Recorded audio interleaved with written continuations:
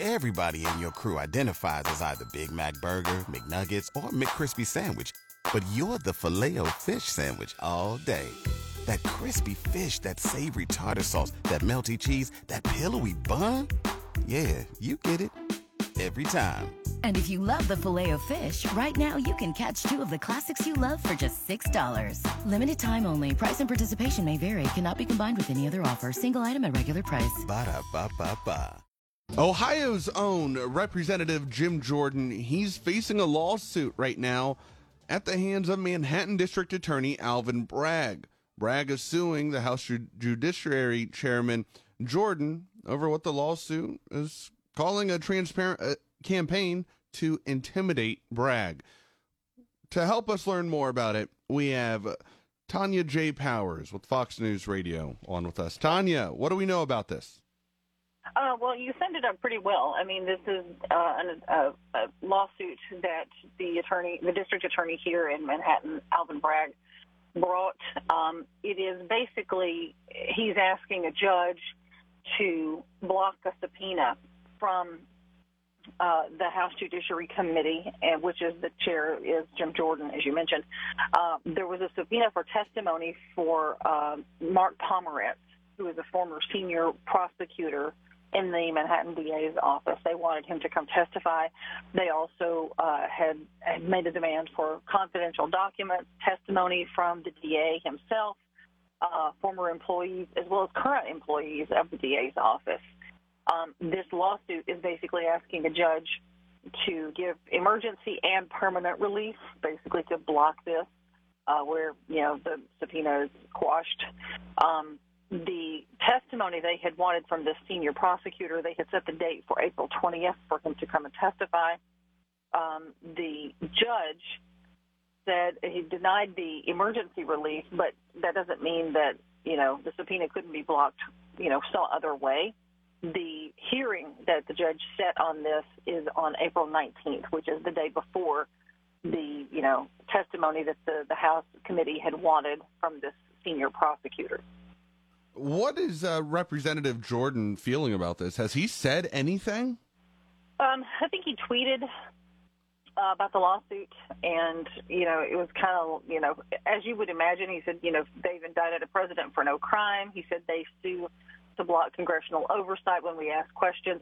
At issue is this $5,000 in federal funds that Jordan has said, okay, well, that gives us grounds to investigate because $5,000 in federal money was apparently used to, in relation to the investigation into the former president by the DA's office. That's what he says. That's kind of the entry into, okay, well, now we can look into what you did because we say that, you used $5,000 in federal money, so that's oversight. That's kind of how this all sort of comes, because on its surface, it's like, wait a minute, why are they getting involved in this? Like, what standing do they have? What grounds and everything? That's where they're sort of using that as an entry point to say, okay, now we want all your documents. Now, I know legal counsel for Alvin Bragg's office, they had previously said that they were going to comply with a committee request for information on the use of that $5,000. Have they pivoted on that? I mean, they did originally say that they were going to comply with that request. This, according to what the lawsuit says, Alvin Bragg, the Manhattan DA, says that the committee, the House committee, and Jim Jordan are, as he put it, and this is a quote, participating in a campaign of intimidation, retaliation, and obstruction, with the prosecutor saying that there were threats, directed at him, and this is all being kind of fueled by, the House and some of the rhetoric that lawmakers are saying and stuff like that. He said, this is sort of like escalated. And I read earlier today, Tonya, that ever since the Trump indictment news came out, and this is when the former president falsely said that he would be arrested on March 18th, and he wasn't arrested on that day. But the DA's office, they've received more than 1,000 calls and emails from Trump supporters, many of which are threatening and racially charged. Yes, that is what the suit actually says. And it goes on to say, rather, than then say, okay, we need to tamp this down, stop doing this, basically. And he says the House Republicans are kind of egging these people on, that they're not doing anything to say, okay, everybody, chill for a minute. Let's see what happens. It's basically, they're using this as an opportunity to feed the fire instead. Gotcha. So I appreciate you breaking that down for us.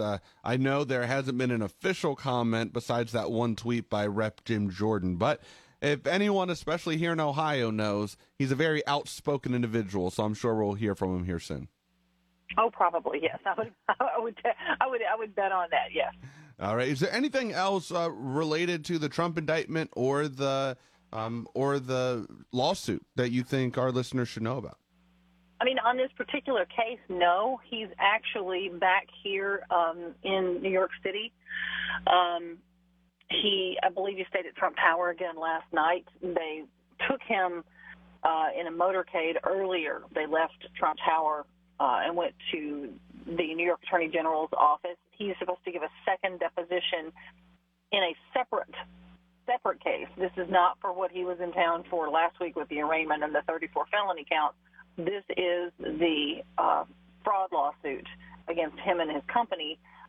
That's being done by New York Attorney General Letitia James. He sat for the first deposition back in August, where he pleaded the fifth, basically, and did not incriminate himself, so, didn't answer questions, I think some 400 times. Who knows if he's going to answer questions today or if it's going to be a repeat of the same sort of thing, but that's actually going on now.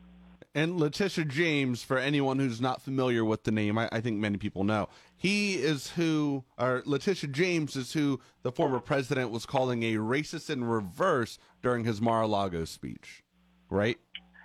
I would imagine so. I did not see all of the speech, but I'm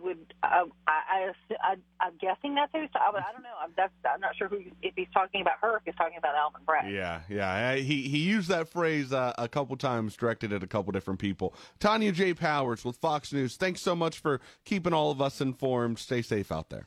Sure. Thank you.